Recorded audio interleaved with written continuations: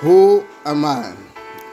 Good day, listeners. Welcome to another podcast for dreamers, achievers, and explorers. In our part 3 episode, we spoke on building our relationship with God makes us speak His heart. And we subtitled that about the relationship between spouses. And at that discussion, we said we were going to continue with that discussion. So today, it will be part 4.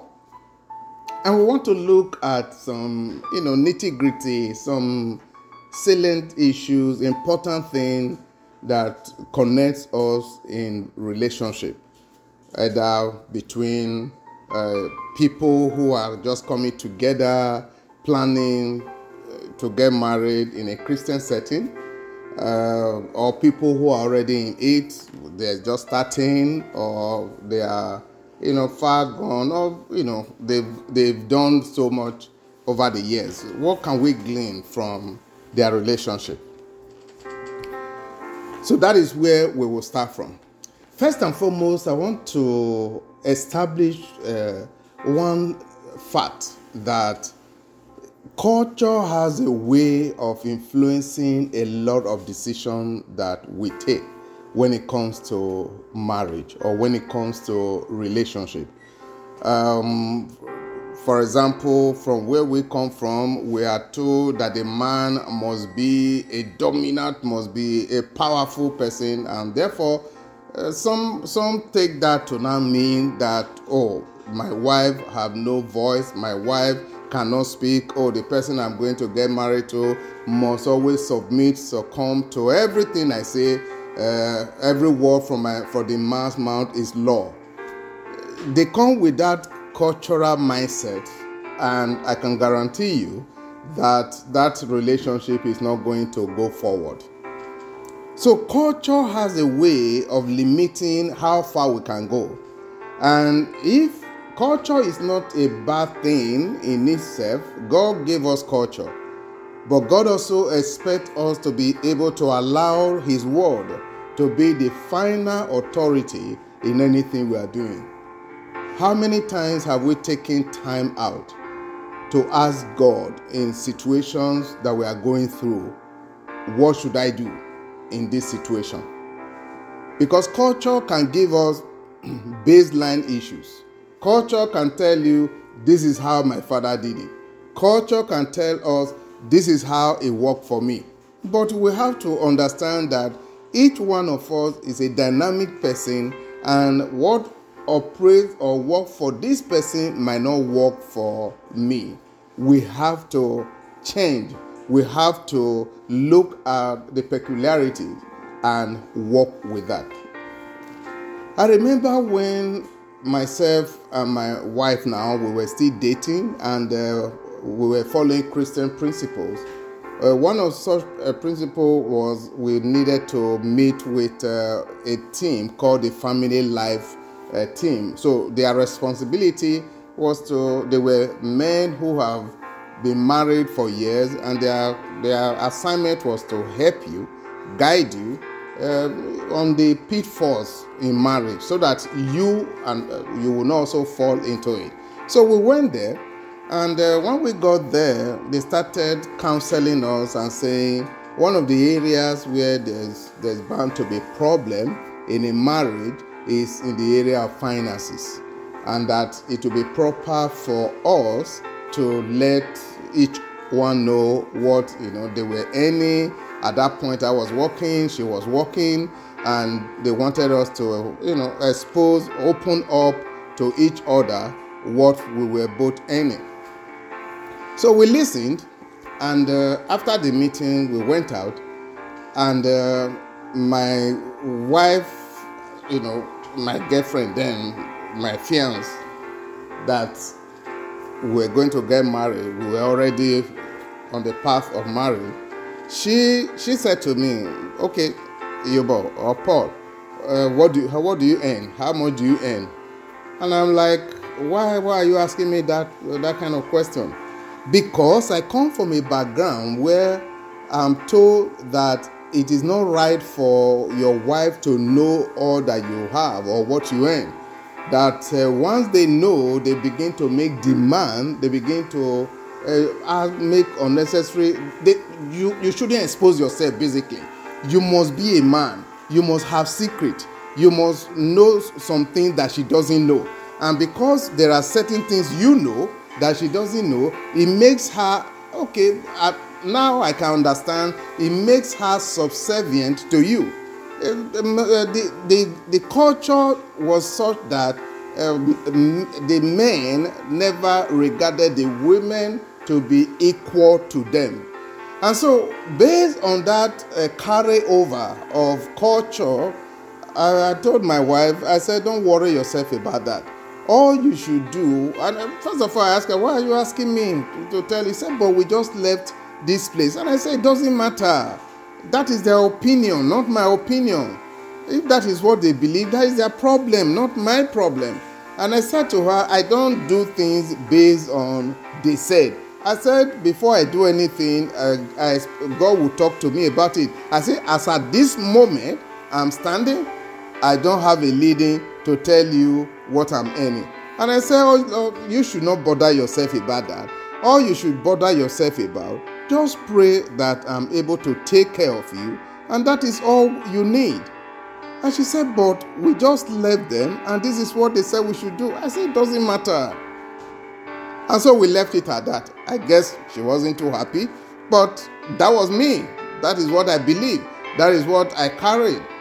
And so we got to my house, and one of the promises I made to myself was that I was going to let her know whatever, like my password, to my suitcases, everything. I was going to let her be aware. So I gave it to her, and I left it. And so one of the days I was driving, I heard the Holy Spirit, having like a talk with me. And he said to me, Iyobosa, is there anything you can hide from me? And I said, no, there's nothing I can hide from you, Lord. Before I even think of a thing, you already know. So there is nothing I can hide from you. He said, okay, is there anything you can hide from yourself? I said, unless I want to deceive myself, there is nothing I can hide from myself. He said, so we have both agreed that there is absolutely nothing you can hide from yourself or hide from me. And I said, that is true. He said, okay, can you hide something from some other person? And I said, of course, I can.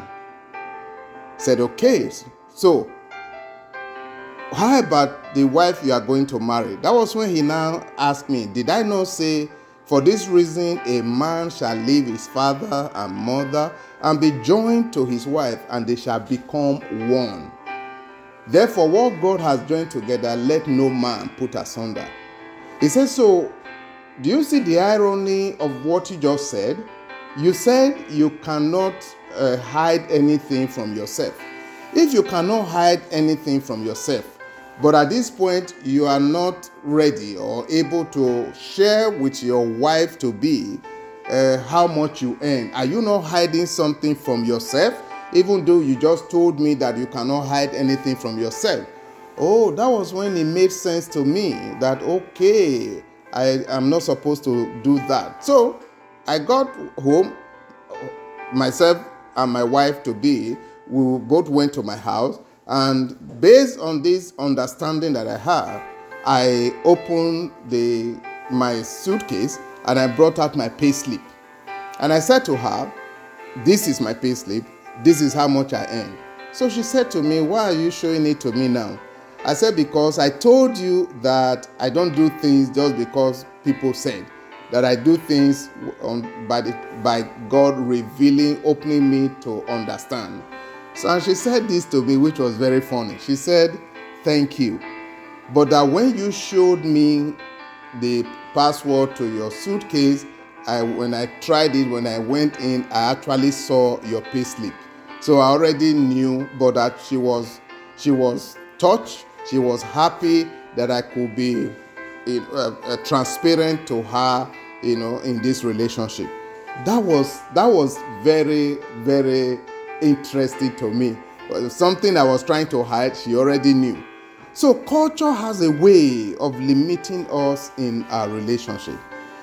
One other thing I want to also talk about is before we come into marriage, the two parties have one thing in common, either loneliness or a desire for companionship. That is the primary motive at that point in time that the two people want to come together. Oh, the man is looking for someone that he could be said not to be responsible. He's now standing, he's now walking tall, he's now doing things that is regarded that the man is responsible. And so the woman too is also saying, oh, I don't want my clock, my maturity clock to begin to expire, because the belief is that a woman has a terminal point after which they will not have children anymore. I mean, it biologically is true. And so when these two people come together, the first thing that they want to meet, the first desire that is in their heart, is to meet that desire of loneliness in order for them to become companions. They want to have a relationship.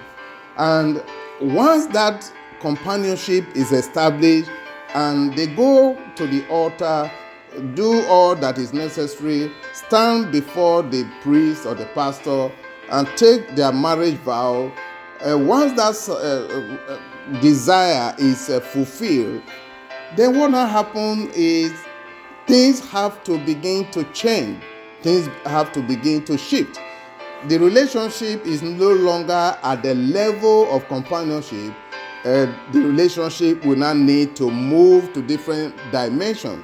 Why? Because the woman is growing, the man is growing, and so things begin to come into the relationship that needs to be addressed. But most time what happens is, as maybe the woman is growing or the man is growing, and they are not both growing at the same rate or not pursuing the same goal, you begin to now have conflict. They begin to say, oh, I can't flow with you. They begin to say things like, oh, this is not what I thought we will become. Now, we also talked about the cultural issue. There are people who come into the relationship with still the cultural mindset, believing that they have looked at A, they have looked at B, they have looked at family C, and they have found out that these people have maintained such cultural values, and it has, in quote, produced results for them. But they don't understand that there are some underlying pain within the marriage, because every marriage wants to show to you what is working. Every marriage wants to paint a picture to the outsider that, oh, everything is rosy. Unknown to them, there are fundamental issues that need, if it's open, it will be very bad. And so these people still maintain such cultural mindset, and they want to subjugate, they want to dominate, they want to oppress their wives. And we have to understand that the way a woman relates is different from the way a man relates. A woman has a womb, naturally. That is what God gave to them. They have womb that they can, when a seed is given to the woman, she has this womb that she will use to bring forth a full-blown child. That is a woman. So when a man speaks a word, the woman incubates such words, and it doesn't leave that woman easily. And that is the reason why a man must be careful the things he says to the wife-to-be or the wife. Because whatever you say, what the wife will do is to take it in, incubate it, and bring it back in 100-fold, 60-fold, 40-fold, and 100-fold to you. Because that is what they are made to do. They incubate it and bring it to you. For a man is a rational being. A man can easily let go. A man can easily think, oh, you said something, and the man is done with it. Okay, please, I don't like this, and that is it. So there are differences between the man and the woman. Secondly, we have to look at, in this relationship, are the people ready to change? Are they ready to be amenable to the situation, to what is going on, to new things that can make the home better? Can the man come up with the mindset to say, oh, we are both equal in this relationship. It's just that God has made me the head because of responsibility, and God has also given her a specific responsibility. We are both equal before God, and made to be the head, not to subjugate, not to oppress her. I've come to understand and realize that if you do not make your spouse happy, if your spouse is unhappy, if your spouse is going out just trying to live life, not thinking about what you have done to him, not bothering about what you have done to her, I can guarantee you that marriage, you will not have peace. Basic. I have one little story. Myself and my wife, we got married and we're living happily. And one day I was going to take some time out to go and pray. I was going to go to the hotel from my house, take 3 days off to fast and pray. I already told her. But something happened that triggered anger in me, and we spoke intelligently to each other, meaning there were some verbal vituperations. There were some exchange of words. We were at it, and at the point she knew that what triggered it was wrong, and she apologized. And it was tough for me because I started fasting that moment. It was tough for me to easily come out of it from what she said. It was so obvious. Okay, number one, I'm thinking, you knew I'm going for a prayer. Why would this come up? You were not concerned. I was just so many things. She has apologized. And I said, it's okay. But I was still not happy. So I left to go for the place that I was going to pray, fast and pray. I got to the hotel. I checked into the hotel and I called her that I'm right here in the hotel. And she said, oh, okay. Just take it easy. God will be with you. She prayed for me. And I said, okay, let me just take a little nap and then come back and start praying to God, worship, and read my Bible. I could not sleep. My head was pounding. I'm like, what is going on? I don't drink alcohol anymore. The bed was turning. It got to a point that I literally held on to the bed because it was like the bed was just going upside down. I'm like, what is going on? My head was like, if it's possible to take away my head was pounding. And I called her, I said, I don't know what is going on, my head. And she said, what do you want to do? I said, I don't know. Today is just the beginning of the fast. I've not even done a whole day. And she said to me, oh, maybe you should break it. I'm like, oh, I just could not continue. I had to go to the restaurant. I had to break my fast. I could not pray. I could not do anything for 3 days. It was later God, because I did it another day and it was the best moment I've had. I asked God, what happened? And God said to me, your spouse, both of you were not at peace before you left. And I have told you, if there is no peace within your home, between you and your spouse, do not come before me. Don't bring any sacrifice before me. Sort out the matter with your spouse, with your neighbor first before you come to me. You did not do that. Although on the surface you felt you have dealt with it, but on your inside you have not dealt with it. It still lingers within you. And so there is no way you can come to me. Whatever you are bringing to me will not be a wholesome worship or a wholesome service. I learned my lesson. Listen, this journey is for life. Ensure that you stay with it. There is no reason for a marriage to be broken. No reason. There is nothing that is not resolvable. Everything can be resolved. All it requires is understanding. I pray that this word will enlighten, strengthen, and encourage you. If you were taking that bold decision to say, this is it, I want to let you know that is not the right decision. Stay with it. You can turn it around. The God factor is there to make the worst situation to become the pleasant situation. And I pray that as you hear this, you will be strengthened and take the right decision to stay with it. Until we come back again with another episode of Who Am I? Please visit my website at paulugobo.com for more episodes. Until then, stay blessed and God bless.